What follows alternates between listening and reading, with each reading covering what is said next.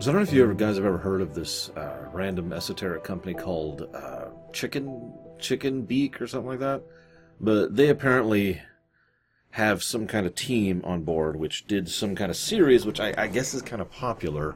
RWBY. RWBY? So I'm not sure how to pronounce it. No, I'm memeing a little bit. I really don't have any history here. I've probably heard the phrase Ruby in context with some kind of anime several times in my life, but it's never been anything that I've even cognated as being a thing. In fact, it wasn't until this request was made that I looked into it and was like, oh, okay, so it's like a CGI animated short thing? Under Warner Brothers, actually. Anyways, Anime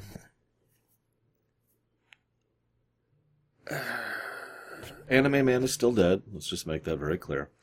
I accepted this as a personal favor to someone who I know, who is cool, who is also a longtime supporter of the show, but he's a cool guy, and that's why I accepted this. Pretty much the exact same reason I accepted Magica. So, don't expect much more from this, okay? I want to be nice and open and upfront about this because, this is definitely an outsider's perspective kind of a deal. I'm going to do the best I can to analyze this work as I do just about any other work of fiction. I'm going to fail at it. I have huge chunks of this 2-hour movie that I don't really have anything to say about other than what I have already said about it because, well, we'll get there. But I do want to say this before we get into it. I do want to mention something. Despite the fact that this is a clear and obvious case of episode 1, I don't mean Phantom Menace, I mean episode 1 of a series, and I do know that the series has continued past this point, although I have no idea how far. I mentioned part of the reason we're not just doing the whole series is because this one thing is 2 hours long. Again, half the films, actually I think more than half the films we'll be covering this year are shorter than this. You know, the films that came out in theaters. Time is a valuable asset, and one that I am finding myself having less and less of as I get older and worse and terrible. So, that's why we're just doing the one. It seems, at least this time we're starting with one, right? A lot of times you guys will nominate something. Some people still don't understand this. You guys, that is to say, my actual supporters, my patrons who support me through Twitch or through donations or whatever, they're the ones who decide what these videos are about and what we review with regards to video games. A lot of times what will happen is you guys will say, hey, can you cover the third thing in this work? Or the fifth? Or the second? And I'm like, okay. Sure, I'll play Dead Space 2. Have you played Dead Space 1? No. Sure, whatever. Shrug. I don't care that much. Anyways.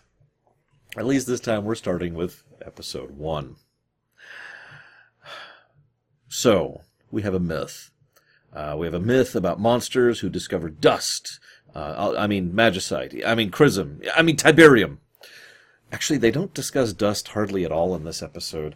I had a vague theory about it, but it was so vague and so unsupported, I'm not even going to share it with you. It's just kind of there, and it allows them to do semi-magical things, and I do know, thanks to an interview I read, that it was supposed to be likened unto materia over in FF7, so, okay, cool. We also find out that there's this guy who's robbing, which is just great. And my first thought was, are these guys like the mafia, or are these just thugs? Obviously, that question is kind of answered over the course of the work.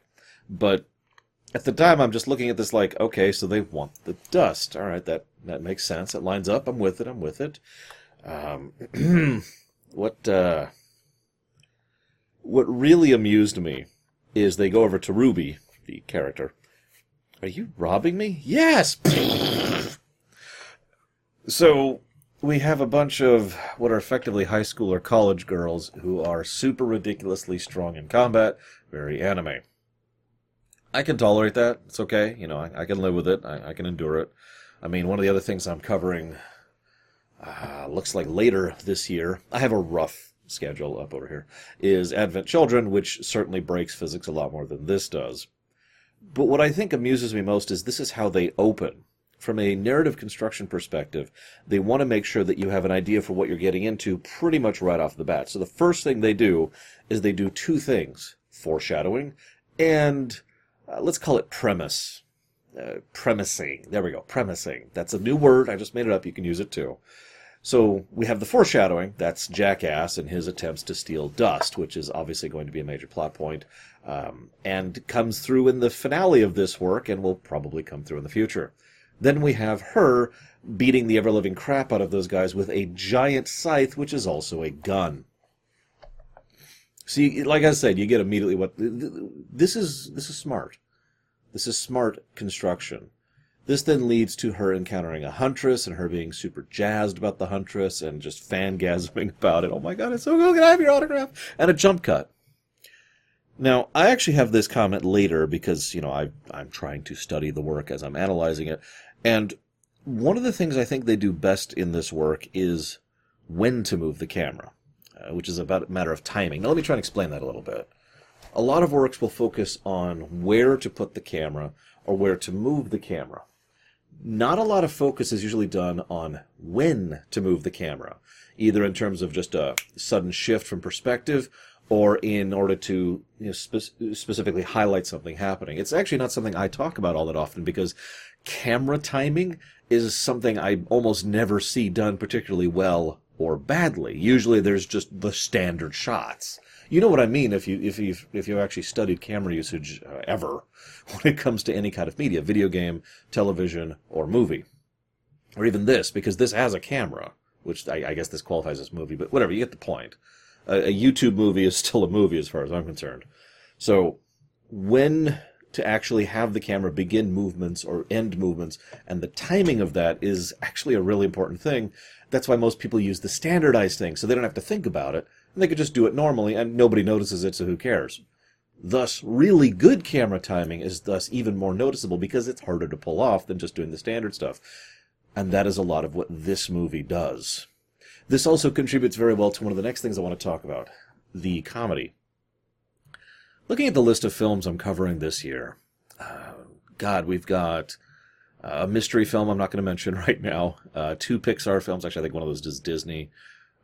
We got Back to the Future. We're covering Princess Bride later. Nightmare Before Christmas is on here. We've got several comedies that I've had to cover this year. Some of those I've actually already covered, which is part of why I'm discussing this like this. And it's really hard to analyze comedy. I do the best I can, see the Spaceballs Rumination from last year, but there's only so much you can do to explain the joke without completely ruining it. So forgive me as I attempt to explain the joke. For there are two major attempts at comedy in this work. Number one is the nonplussed, and number two is the timing. Nonplussed. This is easiest to explain by example.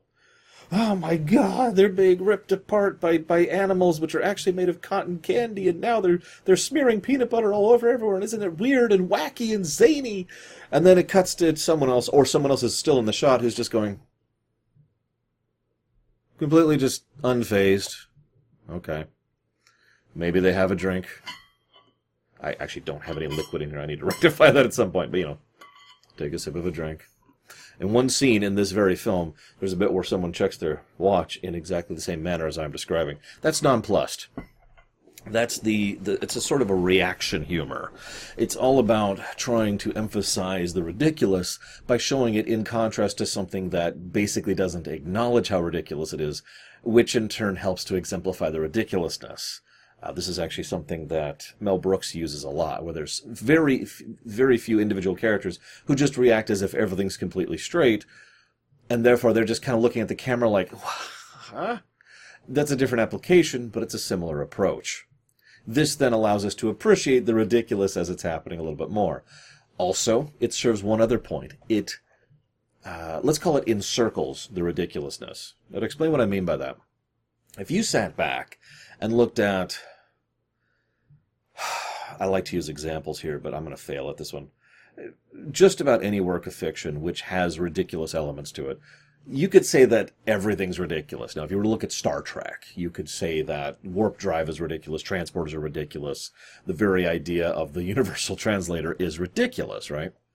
But what fictional works will often do is they will encircle the ridiculousness by making it so that, I'm saying this wrong, they will circle things they want to be seen as ridiculous, and then emphasize just these things are ridiculous, so the rest of it does not seem as zany by contrast. In short, it's trying to establish what the audience accepts as normal per the fictional work. Thus, we can have something that is technically fully ridiculous, but we can divvy it up into normal and ridiculous, which is something this work does a lot. Para exemple, the initial fight scene with RWBY I already mentioned. Just about all the fight scenes qualify this. There's this thing where they launch them into a forest. They have to figure out their own landing strategy. So naturally, one of them cycles around a tree, and one of them, around the branch, and one of them just slams into it and then throws her spear to save John. Thank you. And I should mention this film did actually make me laugh quite a lot. Make of that what you will. But in so doing, that's normal. That's normal. That's not ridiculous. What's ridiculous is when they have the scenes of just, like, for example, to fast forward just slightly from that very scene I just referenced, the bit where Jean jumps out to catch Weiss. Sorry. I always want to add the V there because, German. The Weiss, and grab, hey, whoops, fall. That's ridiculous. And you see how it's kind of encircled to be separate from the fling into the forest kind of a thing.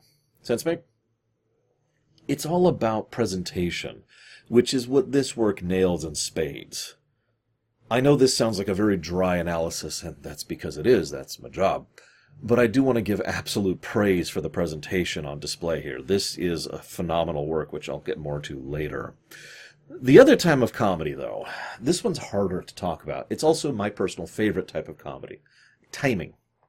This does have to do with when you move the camera. Jump cuts are a really important thing here. Or smash cuts, as they're sometimes called. Because the whole point of a smash cut is, just complete contrast between the two scenes with literally just a single frame in between the two of them. Timing comedy is actually harder to describe because what's happening isn't funny. There's no joke. Nothing is being presented in a humorous fashion other than the timing of how it is presented is what makes it funny. There's just this sort of chunk, and the suddenness and the pacing of it is what actually causes a humorous reaction. I know that's a terrible explanation. Like I said, it's one of the hardest types of comedy to explain, and also my personal favorite, go figure. Well, actually, no, referential humor, true referential humor is my personal favorite, but let's not get into that. Anywho, so very funny work. I do find this work to be moderately amusing. This also leads to some reasonable authority figures and a little bit of the allure of huntresses. RWBY is the only one who's really enamored of hunting adventurers. But I find myself wondering, is that an aspect of her character individually? Is that an aspect of propaganda? Trying to uplift the thing to make it seem more glamorous? Or is it that rare? I don't want to comment too much on the world building since I know this series keeps going, and all I'm going to do is invite 7,000 people to jump on here and answer all of my questions in the comments, which I actually don't want you to do. So please don't do that. I'm here to speculate and discuss, okay? What do you want from me? But one thing I noticed in the world building is humanity's not actually doing all that great. They have the 4 kingdoms, which are somewhat spread out, and they're somewhat isolated, and they're somewhat small. They don't the in-between spaces kind of made me go. And I get the really strong impression that the Grimm are basically everywhere. Now, this is something that I could be completely wrong on, because one of the biggest examples I have of the Grimm being everywhere is the fact that there's the Beacon Academy, and then they go out to the forest, which is literally right at its border, right outside, and that place is crawling with Grimm. Now, if they imported those Grimm there, specifically for training, that would make sense. That's not the vibe I got, though. The vibe I got was that there's just that many Grimm anywhere that isn't actively patrolled. That it's kind of a regular thing that people have to maintain.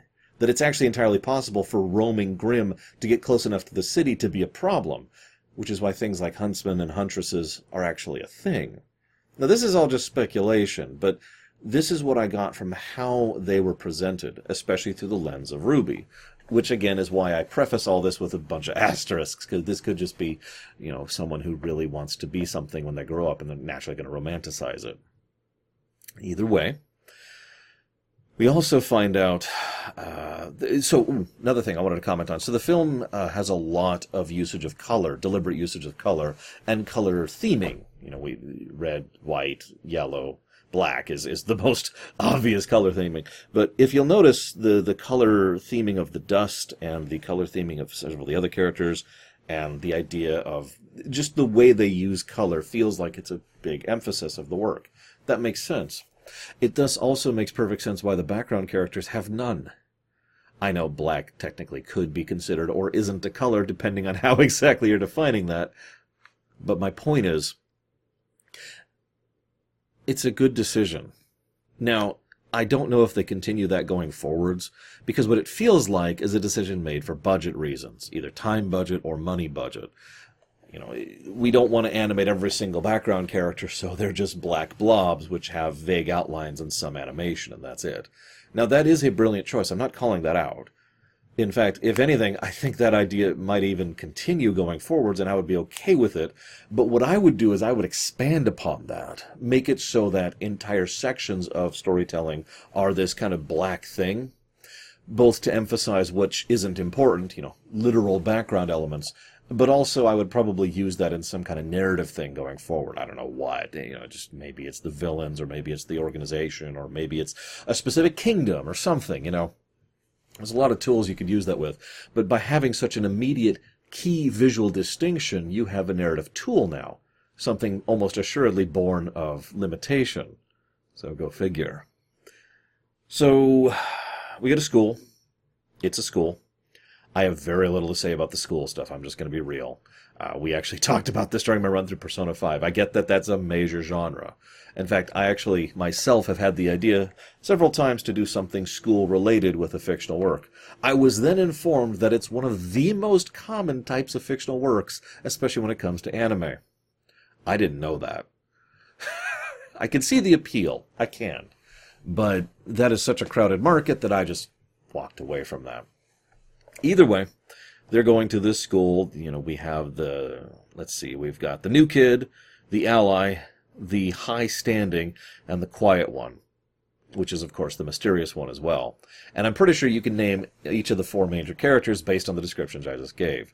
Nothing against the archetypes, by the way. It's just the quick and early establishment needs to kind of hit archetypes so we have an idea of what we're getting into. Again, this is a form of good exposition, like the first scene was. Lots of good banter. Lots and lots and lots of good banter. We also find out that there's one guy who has a sword and board. Okay, that's cool. What we also find out is that he is rather unusual, and, spoilers, it's because he didn't actually qualify to be here. That makes perfect sense. So we find out RWBY is a bit of a weapons geek, okay? And kind of through her lens, we also find out several of the other weapons that other people use. By the way, funny little anecdote, I don't know how true or deliberate this is, but there is a huge number of the weapons that they use, which also double as ranged weapons. Her scythe obviously has a sniper rifle built into it, but we've also got, oh god, the hammer that had, like, shoots grenades or whatever, and then we had the mage who uses a rapier, but also has magic, and I'm going to stop there, but you get the idea. Sorry, I shouldn't call that magic, because apparently that's a snafu? Magery? Physics alteration? I don't know what to call that. I guess aura manipulation would also qualify, but I'll get to that in a minute. Either way, he doesn't have any of that. He's got a sword and board. Good old-fashioned. Oh yeah, by the way, even Pyra has something that counts as a ranged weapon, because she can throw that spear exceptionally well. Still counts. Anywho, I suppose you could say he could throw his shield, but he doesn't, obviously. Alright, so, lots of good banter. This is actually where I made most of my notes about the comedy and the camera usage, so I've already talked about that, so let's go ahead and move on a little bit here. I do want to mention Nora is probably my favorite character. No, that's a lie. She's probably my second favorite character. So for anybody curious, Nora is adorable and awesome, and has a hammer, which is also a grenade launcher. I mean, what do you want from me? Although if I had to pick one of the weapons, I'd probably go with the scythe, or Yang's weapons, the fist weapons. But I've always loved martial archery artistry, so what the hell do I know? Anywho, so we get the immediate team up. I already mentioned, God, I already talked about that, and I already talked about that. The initial team-up sequence is kind of amusing. You will be teamed up with the person who's walking on your roof right now. They've been doing stuff all day. There's nothing I can do except for not record all day. I do apologize for the noise if it does show up on the mic. I will be doing some audio balancing to try and make sure it doesn't. The team-ups, the initial team-ups. Obviously, she really wants to team up with Yang, so naturally she teams up with Weiss. Wah, wah. That's okay. They're actually a good team. No, really. Ignoring the fact that their personalities actually work pretty well together. Which brings me to my next thing. The personalities of the characters is probably the biggest strength of the work, in my opinion. A lot of effort was done to make them archetypes with variances, what I usually refer to as two-dimensional characters. And considering how quickly and efficiently they have to establish all these characters, that's impressive. I know that a lot of people think anything less than a three-dimensional character is an insult, and those people have never written characters before. Even a one-dimensional character can be interesting, after all. Look at Voldemort, to use one example. So, the two-dimensionalness of their characters is a good touch, and a lot of them will do this thing, and I don't know how to better describe it, where they seem to be doing something that is typical for their archetype, and then they'll vary it up because of their particular personality. Showing that whole one-step-off thing. And, of course, there are layers to them, and there's depths to them, and Weiss gets along with Ruby, and there's that thing where Weiss is also upset at Black because of everything that happened there. Blake. Is it Blake? Oh, God, I can't remember her name. I'll talk about her later. But you'll notice also, from a purely action set piece, because remember, this is still an action work, we need to have action sequences. So how do we line up the teams? Well, we've got a mage and a glass cannon, which is an interesting combo, can work in some games and some fictional works. Basically, the idea is to completely destroy the enemy before they can do anything, or to lock down the enemy while you completely destroy them. CC and Mez while destroying, or destroy before it reaches. Kill it before we die is the name of that strategy. We've got a sword and border, who's put up with what is effectively another sword and border. We've got the UA and the whip, all sorts of stuff like that. But one of the things I found interesting is there's this bit where Ren, who I haven't talked about much because Ren is mostly funny because of how well he gels with Nora. So Ren is part of why Nora is so funny, so the duo is the enjoyment factor there, but I just wanted to mention that. Anyways, Ren is fighting some giant snake thing. While he's doing so, we get exposition. I've actually talked about this recently. The idea is there's a lot of ways to do exposition, so many. And this film so far has had good exposition. And this is, I'd say, average to good exposition. What you do is you have characters talking. But rather than just having it a bland scene of dry exposition, you have something going on. So basically, the audience has something to enjoy watching while the exposition is happening. Sense make? This can also go very badly, especially if it gets particularly pandery. Looking at you, Season 1 of Enterprise. So, in this case, we have a fight going on while they discuss what auras are. Now, I mentioned auras earlier. Obviously, auras are not magic. In fact, near as I can tell, dust and auras are actually separate things. But anyways, auras apparently are their stamina bar, which also coincidentally kind of forms their HP bar. I'll talk more about that in a minute. It's a cool idea. I'm with it. Anything with a soul has an aura is established here, by the way, which also establishes that the Grimm do not have auras. Huh. That chainsaw also does not have an aura. Sorry. They go and get the chess pieces. Cute. Which chess pieces you picked determines which group you... Which piece would you pick? Ignore which teams line up with each other. Don't try to pick knight because you want to be with Ruby. If you were just given a chessboard and told to pick one of the pieces, which would you pick? No judgment, I'm just actually curious. My first thought would be queen, admittedly. Go ahead, make fun, it's okay. But of course I would pick the queen first. I am a glass cannon who is also the biggest point of vulnerability in chess. My loss is devastating, but I can also accomplish a great deal. My second piece would probably be a knight, because maneuverability. Oh my god, really? Do you have to do that right outside my door? They're moving on. Nope, now they're coming back. At least they're doing it on a weekend? Wait, that's even worse, isn't it? Shouldn't they do that during the weekday? You know, this is where I mentioned the ranged thing. They also start using combo attacks, which are very cool, actually. The scene where they fight the eagle and the scorpion is actually probably my favorite overall combat scene in the whole work. As usual, I don't have much to say about an action sequence because there's only so much you can analyze about an action sequence without getting into the really nitty-gritty of actual choreography, which actually I do find fascinating, and I wish I could do more choreographic work in my life. No, really, I used to actually do it just for fun back when I worked in TV productions, both at school and immediately after, back when I was a kid in high school. But the point is, you don't want to sit here listening to me talk about how they use the balance point of one character who is being used in order to toss this other character there so that the main meat can shove here, which also means that their movement moves in this way, and you don't want to hear me talk about that. So instead, let's just move forward to ask, what the hell does patch mean? Well, Baron Evilface is looking at a map. He's got it lined up. I love the fact that there's the stupid cops and the cops up here. But the thing that really caught me was patch, which is out on an island. What the heck does that mean? It's not explained in this. So then they bring a monster into the class, naturally. This then leads to some good camera work and some good character work. This is also when Weiss and RWBY decide to start burying the hatchet and working a little bit more closely to each other because both get the discussion that they need from teachers who actually give a damn. And oh my god, teachers that actually give a damn.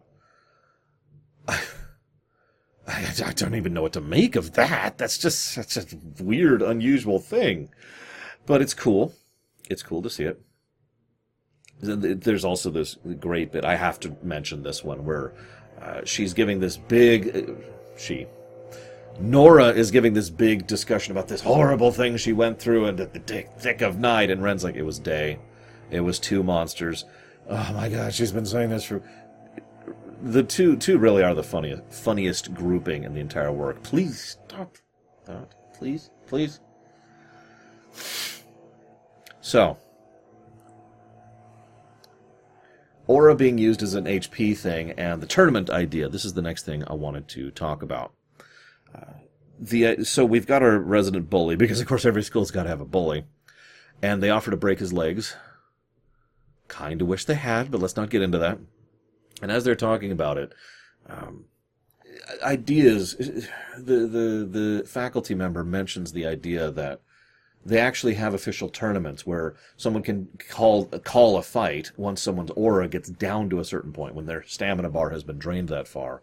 And that just sounded so fascinating that I had so many ideas based on that.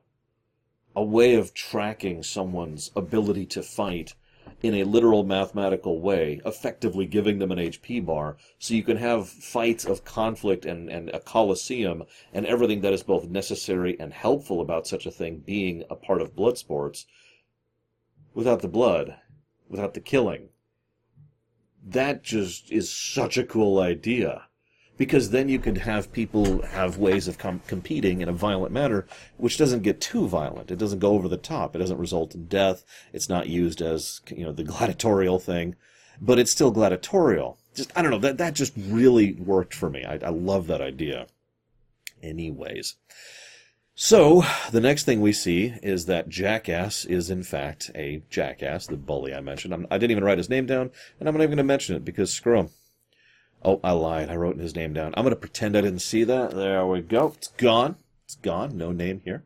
Instead, this is really awkward. Can I put this down? Thank you. Instead, what we have is a bit of quick and dirty exposition, because he pulls on some ears saying, hey, I told you they were real, which now shows us the kind of things that faunas are, like.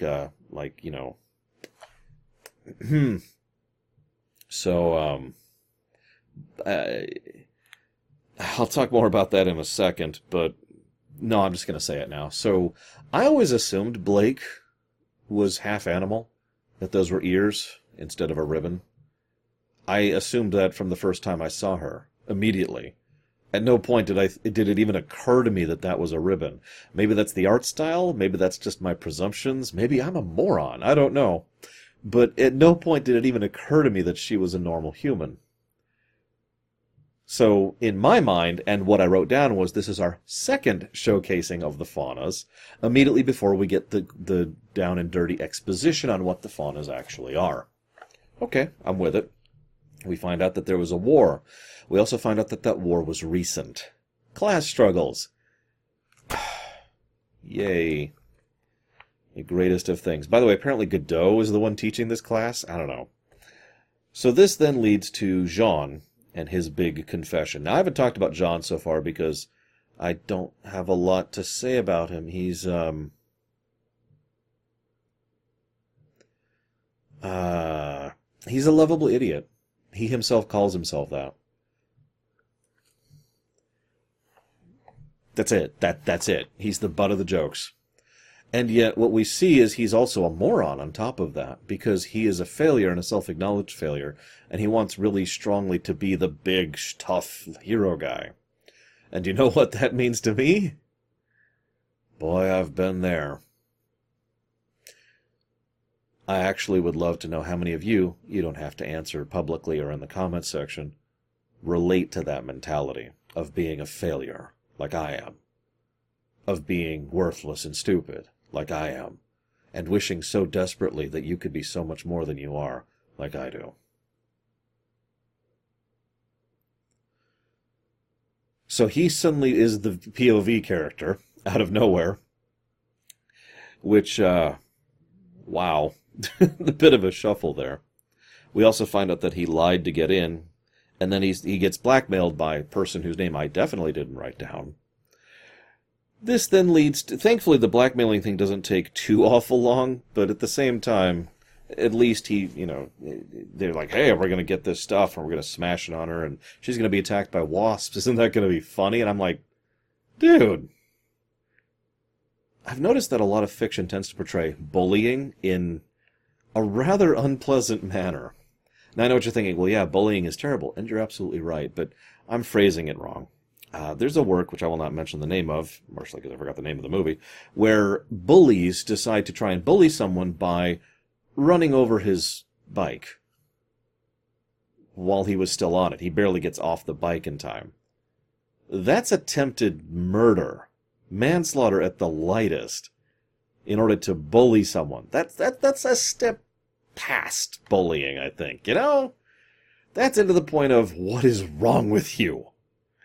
And granted, bullies in general could be asked, what is wrong with you? But you see how it's an escalation. It's actually the same mentality, just more severe. Which leads us to this. I'm going to throw this jam at her. She's going to be attacked by wasps. Oops, I have the jam on me. Now I'm going to beat the crap out of you. Oh, and then an Ursa shows up. I actually thought what would happen is he would throw the jam on him, use the wasps on him, and basically outmaneuver his opponent, effectively outthink someone who he is not capable of beating in a fair fight. Instead, what happens is the Ursa shows up, and summoned by the jelly, or whatever, the jam, and that then leads... Oh yeah, and Nora loves the taste of the jam, because of course she does. That then leads to him having his big hero moment where he actually saves the bully's life, thanks to Pyra's influence of manipulating magnets. Magnets are cool too. And allowing him to defeat the Ursa. Okay, that's neat. Not where I would go with that, but I'm curious where that will go in the future. Don't answer the question, please. This, of course, leads me to the finale. Yes, we're already there. You'll notice that they're basically fighting someone low tier. This is a classic approach to basically everything. Anything that's designed to be episodic, whether it's a video game or a television show, book, or a movie series, almost always starts the initial threat as something very low tier, very, very down to earth, because it doesn't want to really throw you up against, death, doom, dark, destructo right off the bat, right?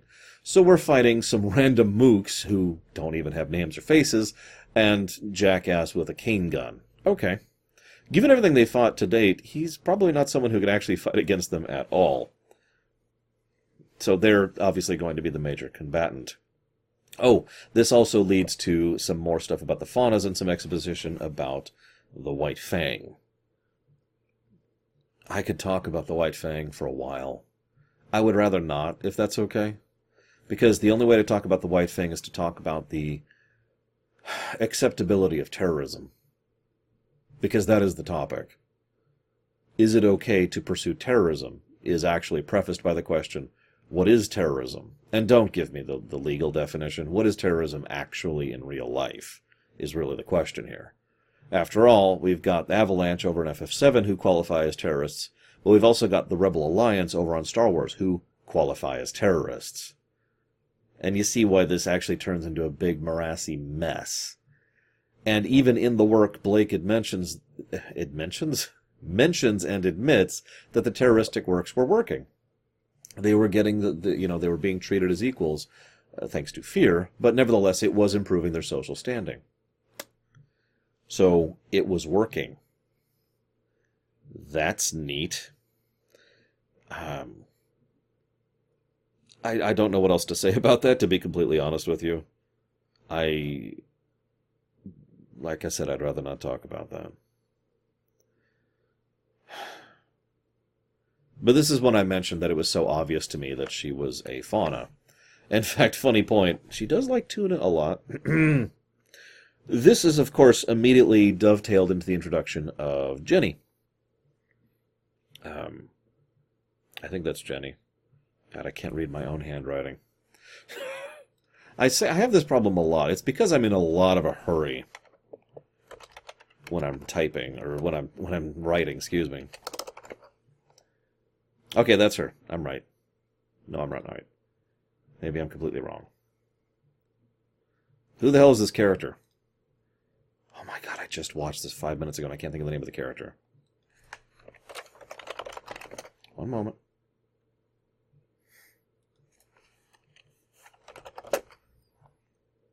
Penny! Penny with a P! God damn it. Frickin' stupid. It's been a long day. At least they seem to have stopped to think. Is that a P? That does not even remotely look like a P. I can see the N-E. So Penny's a robot. Now, the note I actually have written here just says, I didn't know robots were a thing in this setting. And I was going to talk about how interesting it is that apparently robots are normal and, blah, blah, blah. And then I noticed that no one seems to call her a robot. In fact, I realized that I was apparently wrong. Obviously, she's not a robot. She's just weird and quirky, just like RWBY was at the first. So, okay, that makes sense. Then the fight happens, and then Penny is... Oh, I wrote her name down here. It's a lot easier to read. And Penny is clearly a robot. Yeah. It's just funny to me because she's so... Like with Blake, she's so obviously a robot right up the front that I didn't realize it was supposed to be a twist. Anywho, we have some exposition about the White Fang. Oh, there's this nice little bit where Weiss mentions, the innocent never run. I actually have a quote up there, if you'll forgive me for sharing it with you. This actually, I'm going to restructure the quote just to make it fit. Everyone runs. The innocent run because they don't want to be blamed for something they didn't do, and the guilty run because they don't have any other choice. Credit if you recognize the quote. So then we have the Mook fight. Oh, by the way, even the nunchucks are guns, because everything's guns. Everything's a ranged weapon in this. Not everything. The guys don't have ranged weapons. I'm kidding. Obviously, it's just like 3 people who don't have ranged weapons. Although I couldn't tell if Yang has a ranged weapon. It was hard to tell. This is when Penny pulls out her magnetic telekinesis sword thing of awesome. Probably the coolest thing in the whole work so far. Because the way she uses those is brilliant and awesome. And she literally pulls down a gunship by herself. So she's super awesome. Then we have a good character scene, and then we have some foreshadowing in the next episode, the end.